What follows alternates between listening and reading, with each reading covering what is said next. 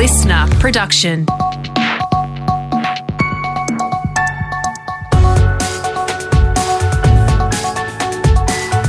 Your morning agenda with Natasha Belling. Good morning. Thanks for your company. Let's check what's making headlines this Monday, the 26th of April. The WA government is calling for a major reduction in international arrivals after its latest COVID outbreak. It's been revealed patient zero was a man who travelled to India to attend a wedding and then returned to Perth for mandatory hotel quarantine. WA Premier Mark McGowan has slammed the federal government for allowing some Australians to travel overseas too freely, saying people are being allowed to leave Australia for weddings, athletic meetings and funerals. Here is Mr McGowan. That weekly number of returning residents is not something that can continue long term without proper Commonwealth quarantine facilities being used. I'll discuss this further with the Prime Minister and my state and territory colleagues in coming days. I'll consult with the Chief Health Officer to determine a more appropriate cap number for the longer term. Unfortunately, this pandemic will not be going away this year, and I need to do everything possible to keep our state safe and prevent community transmission. The WA government announced on Friday the Perth and Peel regions were going into a snap lockdown after COVID escaped from hotel quarantine and spread into the local community. And we'll have more details from our reporter in Perth on if the lockdown will lift at midnight tonight. Meantime, the latest outbreak has again put hotel quarantine into the spotlight, with many medical experts renewing their calls for a complete overhaul of the bungled system. Epidemiologist Professor Mary Louise McLaws has told The Project conventional hotels should not be used for quarantine because of poor ventilation, and rapid antigen tests should be adopted immediately. So you send them to the most appropriate facility, and then they have their PCR test on day 2, and then you augment it with a rapid antigen test. And don't forget, they only take 15 minutes, and you keep finding out whether they're positive. And if they are, you move them out of that quarantine hotel immediately so it doesn't place any risk to the negative travellers. While overseas, as a humanitarian disaster continues to unfold in India, the UK and US governments have announced they will send life-saving equipment like ventilators and PPE to the country. Over the weekend, the nation set a horrifying new record for daily COVID infections, recording more than 349,000 cases in just 24 hours and up to 186,000 deaths so far.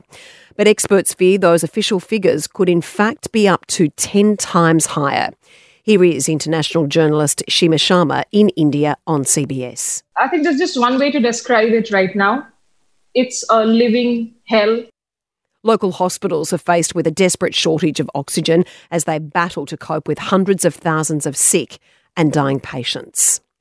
And Australians paused right around the country on Anzac Day yesterday to remember the many servicemen and women who made the ultimate sacrifice. This year's commemorations were the last marked with Australian Defence Force personnel deployed in Afghanistan.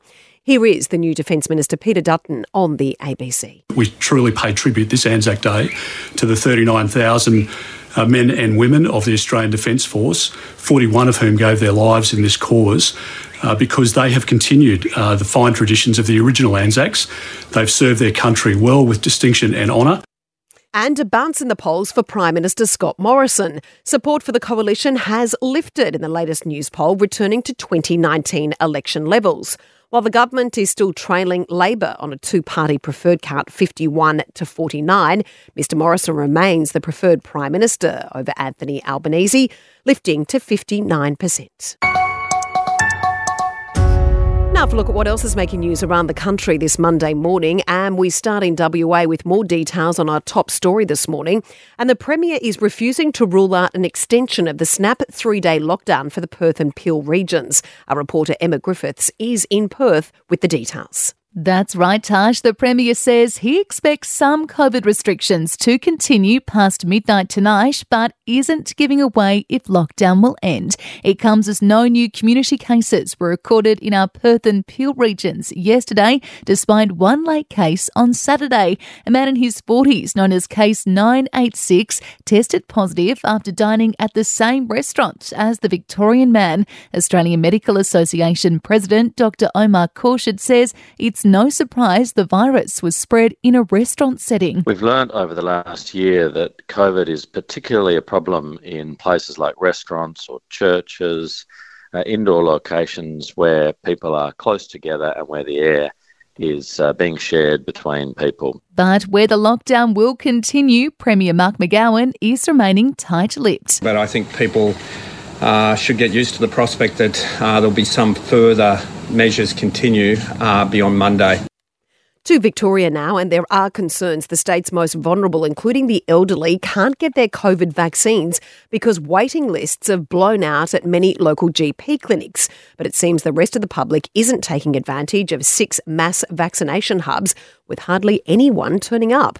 Here's our reporter James Lake with the details in Melbourne. That's the shame of this story, Tash. It's elderly Victorians who are too frail to get to our mass vaccination centres who are now stuck on wait lists for months. GPs say the massive delays, stretching out 5 months at this point, are because they're exhausting their weekly vaccine doses so quickly. They're now demanding to be able to request extra vaccine as soon as it's needed, similar to how influenza shots are sent out. At the weekend, Victoria's COVID-19 logistics boss, Jerome Weimar, revealed we are administering only a fraction of the vaccines we're capable of, despite the mass vaccination hubs being open to the public. On Saturday morning, less than 150 people went through the Melbourne Convention and Exhibition Centre hub, despite it being set up to vaccinate 5,000 people each day. To New South Wales, and riot police have been called to break up a massive brawl that erupted at a football match in southern Sydney. Our reporter Siobhan Caulfield has more from Sydney. Tash, it was a 0-0 stalemate between the two rival teams in the New South Wales National Premier League, but it was the fans that sparked the absolute wild scenes. Police were called to a sports field on West Botany Street in Rockdale late yesterday afternoon. A brawl breaking out after the match with crates going flying, flares being let off in a car park and spectators armed with weapons. Video footage has emerged on social media. Take a listen.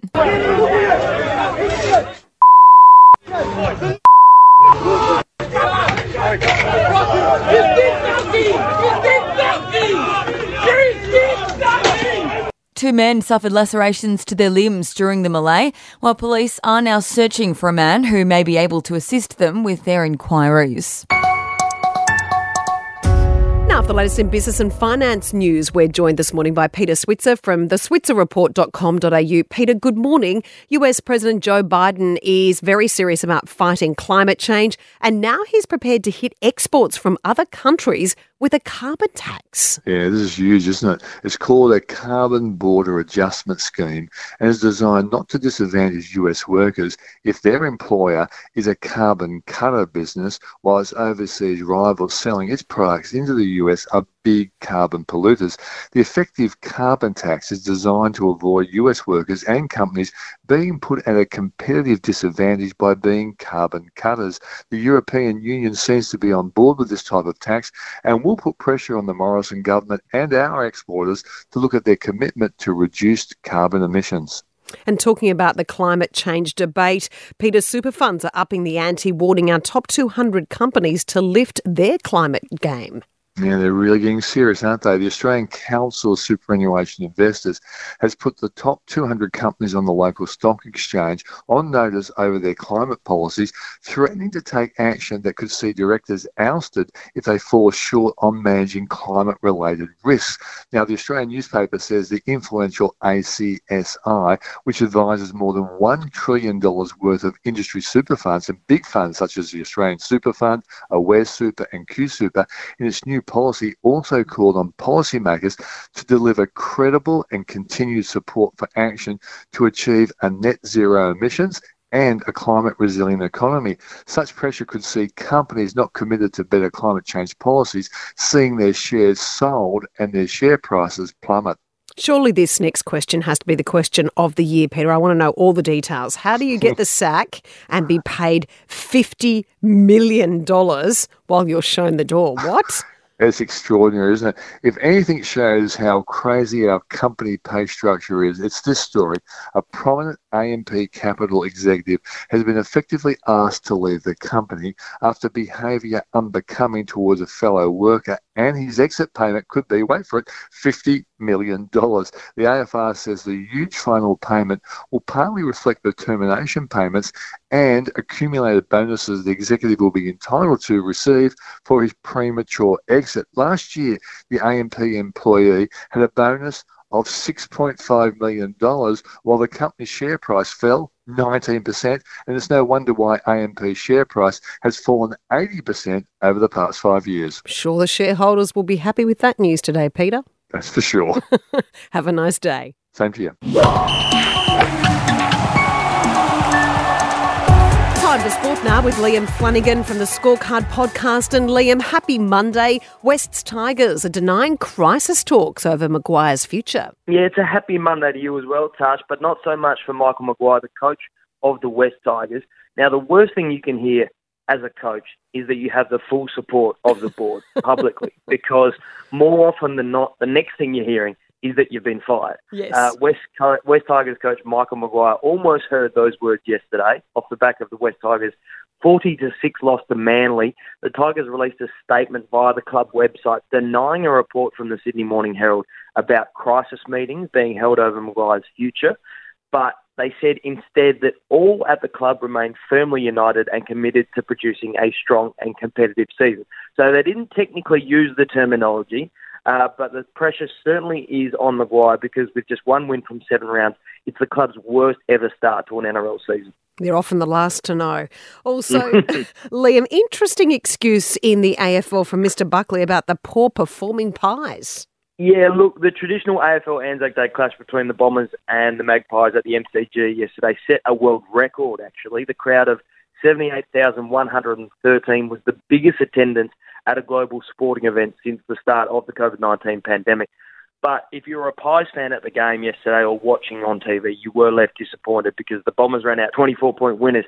And Nathan Buckley, after the game, post-match, admitted he asked his players if they were having trouble spotting their teammates because of the jumper clash between the special Anzac Day jumpers the two teams had been wearing. Now, Tash, you can imagine the players weren't prepared to admit that was the reason for their poor performance.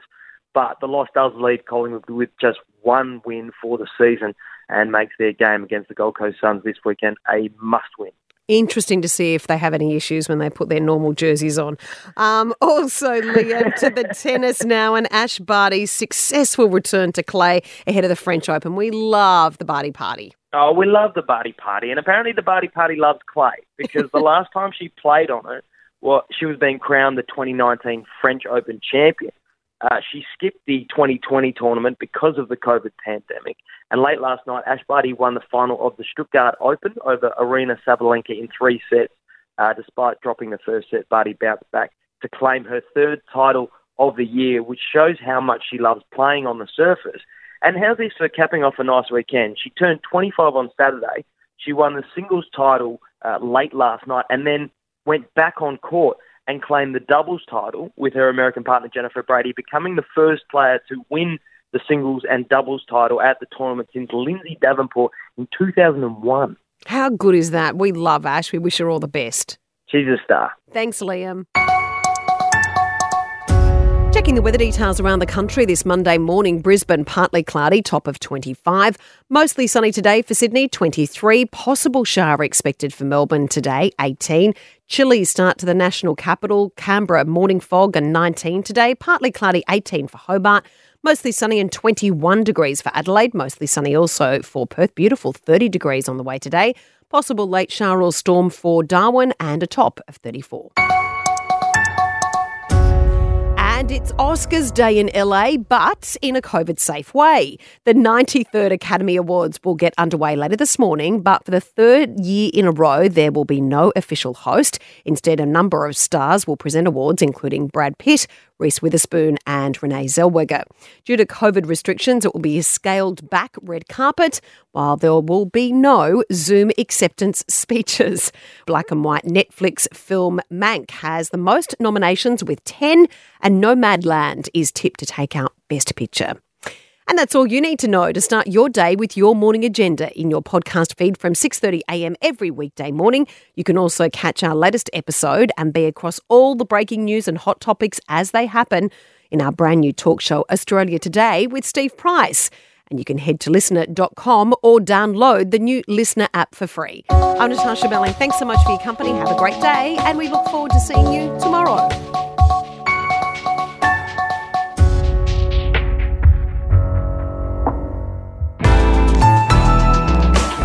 Listener.